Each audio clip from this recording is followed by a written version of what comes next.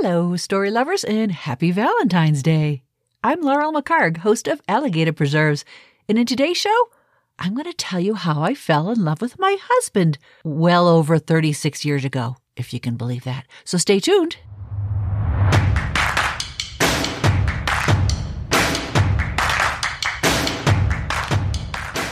Welcome to Alligator Preserves, a weekly podcast about revealing yourself through storytelling, story reading, and story writing, but probably not story arithmetic, because that's not a thing. You just might surprise yourself with the secrets you'll uncover. I decided I should probably redeem myself after my last episode on ablutophobia, the fear of bathing in bathtubs. And again, I apologize if any of you were horrified, or if any of you actually went and looked up those pictures that I told you not to look up. I hope you didn't. Anyway, today is Valentine's Day, and I woke to a beautiful sunny day. The snow-topped mountains were just starting to get the first rays of sunshine, and I thought, I'm going to do a happy podcast today. And I texted all four of my sisters and asked them if they remembered that every Valentine's Day we would get a Valentine's Day card from our dad. And I know that he picked them out himself. And he always wrote a little note in there, which just, I know, made us feel all very special and beautiful and loved. And I thought, wow, not everyone has memories like that. And I wanted to try to find a card that I'm sure I saved, and I'm sure I've got a stack of cards somewhere to scan and put on my website. But in the course of looking for cards from my dad, I actually found a letter that I had written to my parents on February 17th, 1983. That was the year I graduated from West Point with my husband.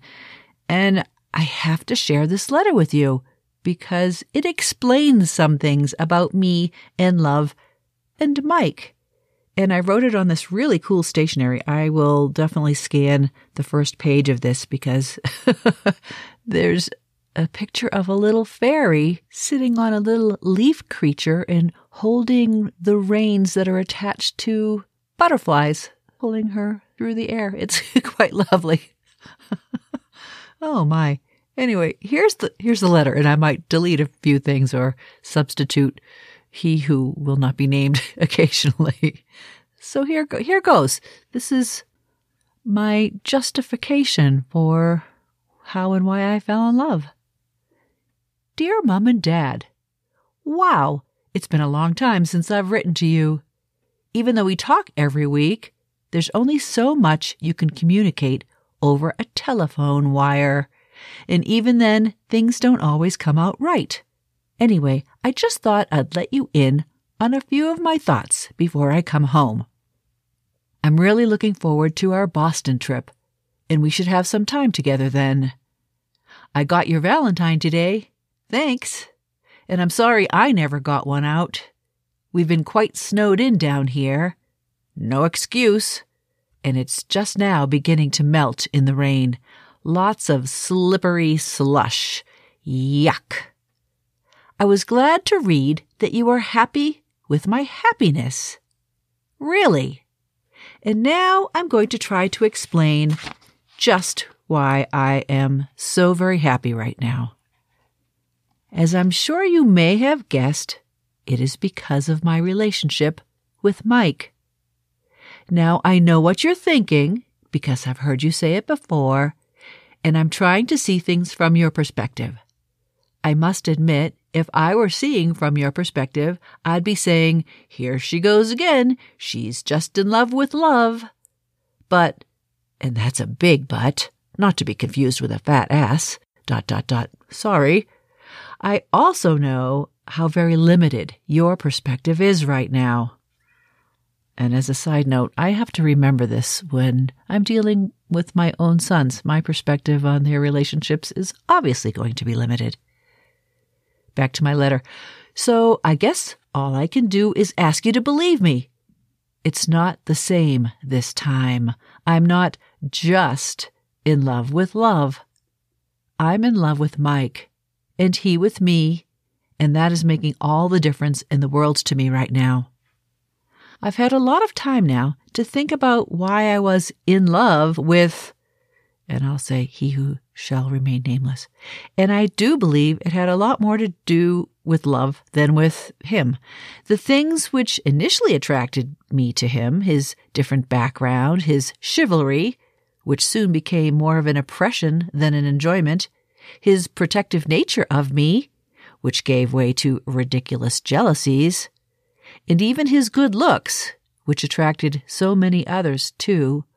All these things became so very meaningless to me. When it came right down to it, there really wasn't a hell of a lot in common between us, not even long-range dreams. We met under ideal conditions, and as it seemed so very perfect, I decided, much too quickly, that he was the one, and when the problems started, I made excuses and convinced myself that love would work things out. But I did not yet know that my love was based on very shaky grounds. And now I have a relationship which is completely unlike the one I had with he who shall remain nameless. Mike and I have been good friends since August, and there has always been an attraction between us. My previous relationship, however, prevented us from getting to know one another better. The month before Christmas, though, gave us plenty of time together, still just as friends, but much closer. Even when he came to our house at the end of vacation, though, I had no plans of letting a serious relationship develop. As I told you, with one love lost and only a few months till graduation, it would have been terribly unpractical. I had decided that I would love he who shall remain nameless, but that decision failed me. I decided that I would not fall in love with Mike, but that decision, too, has failed me. Well, I don't think I fell into this one. I grew into it. The things which initially attracted me to him are the things which will always attract me to him. His relationship with his family is so very much like mine with you. He loves the arts, music, literature, history, and he even knows a lot about all of those, which I don't. He sets very high goals for himself, and he gets what he wants, sort of like me, huh? And more than anything, he loves me. You talked about being the Queen of the May, Mom? Consider me crowned. He idolizes me, but much unlike, and there's another boyfriend I name here, he admits it, so it's not a bit annoying. He has seen no reason to test me or to test his feelings for me. Last semester, when I was having my difficulties, he told me how many people would love to have someone like me, and I have yet to feel like he takes me for granted. What can I say? We share the same interests, the same goals, and we're still friends, too. There's a lot to be said for having a sense of humor. Why I put up with impossible moods, I'll never know. He's young, yes, and so am I. That gives us lots of years to grow together, and now we have a good start. I don't feel like I'm on shaky ground anymore. My goodness, I didn't expect to ramble on for this long, but as I hope you can see, perhaps from a little more well-informed perspective, my happiness now and my reasons for it are very important to me. I've always been able to talk with you, thank God, and I didn't like the resistance I was feeling from our phone conversations. I hope now that you can be happier for my happiness. And I still can't wait to be with you in person. There's so much to talk about. Only 97 days till graduation. 3 exclamation marks. Yikes! 2 exclamation marks. So many plans to make. And then in parentheses, don't worry, ... no wedding plans for at least a year. I love you very much. Laurie. Wow. Well, the wedding plan promise for not at least a year, that didn't happen either. Mike and I ended up planning our wedding in 10 days after we graduated.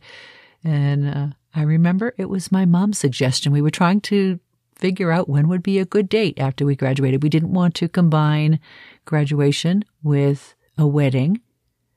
Our engagement had been unusual as well.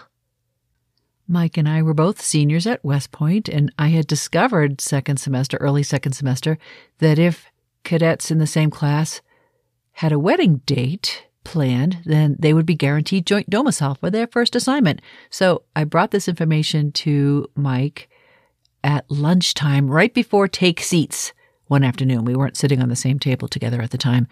And as soon as the man on the poop deck said, "Take seats," I had to run back to my table, and I left him evidently standing with a bunch of his table mates asking if I had just proposed to him.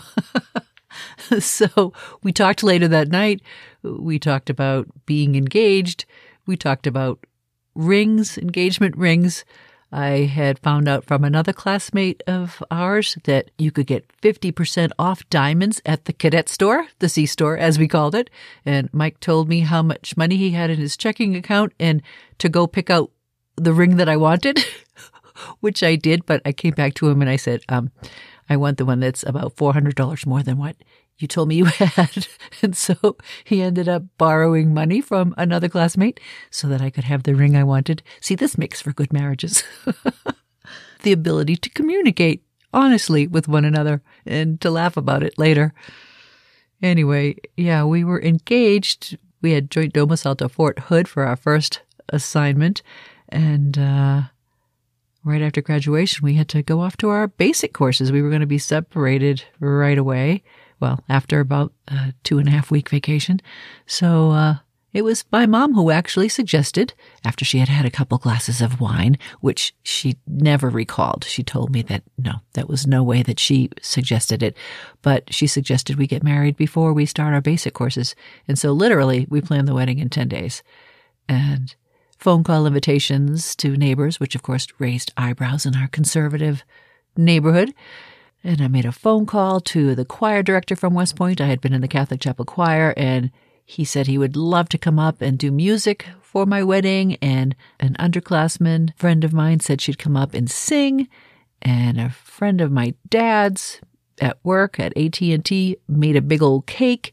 And my baby sister's boyfriend or someone knew someone who knew how to take photographs. And so we have some very funny photographs, which you'll see on my webpage. I put a few of them up there. Not professional at all, but way fun.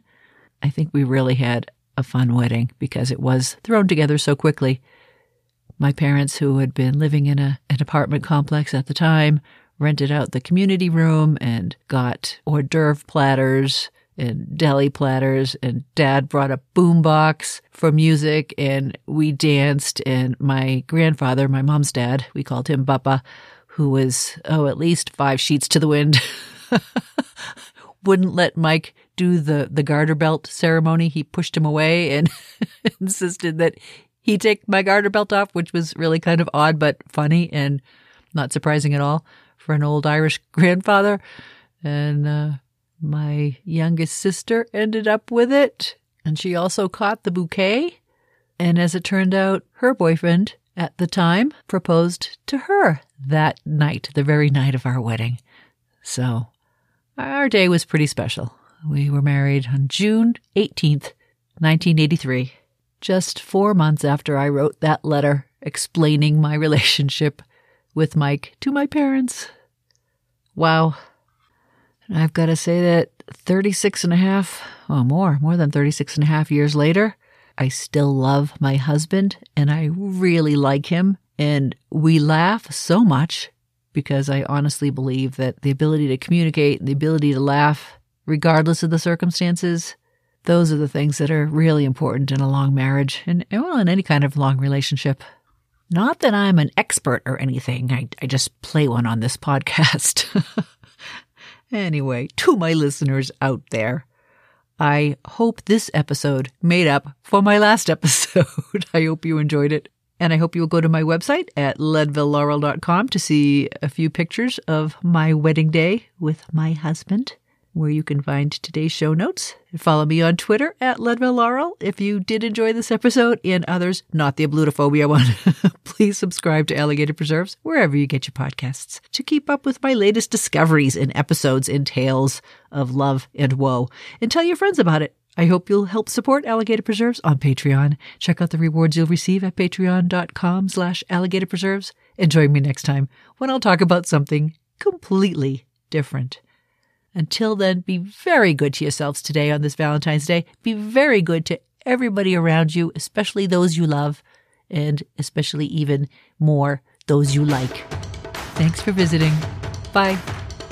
Alligator Preserves is hosted and produced by Laurel McCard, with technical support provided by her husband, Mike McCard. Follow her on her website at leadvillelaurel.com, where she writes about life, real and imagined.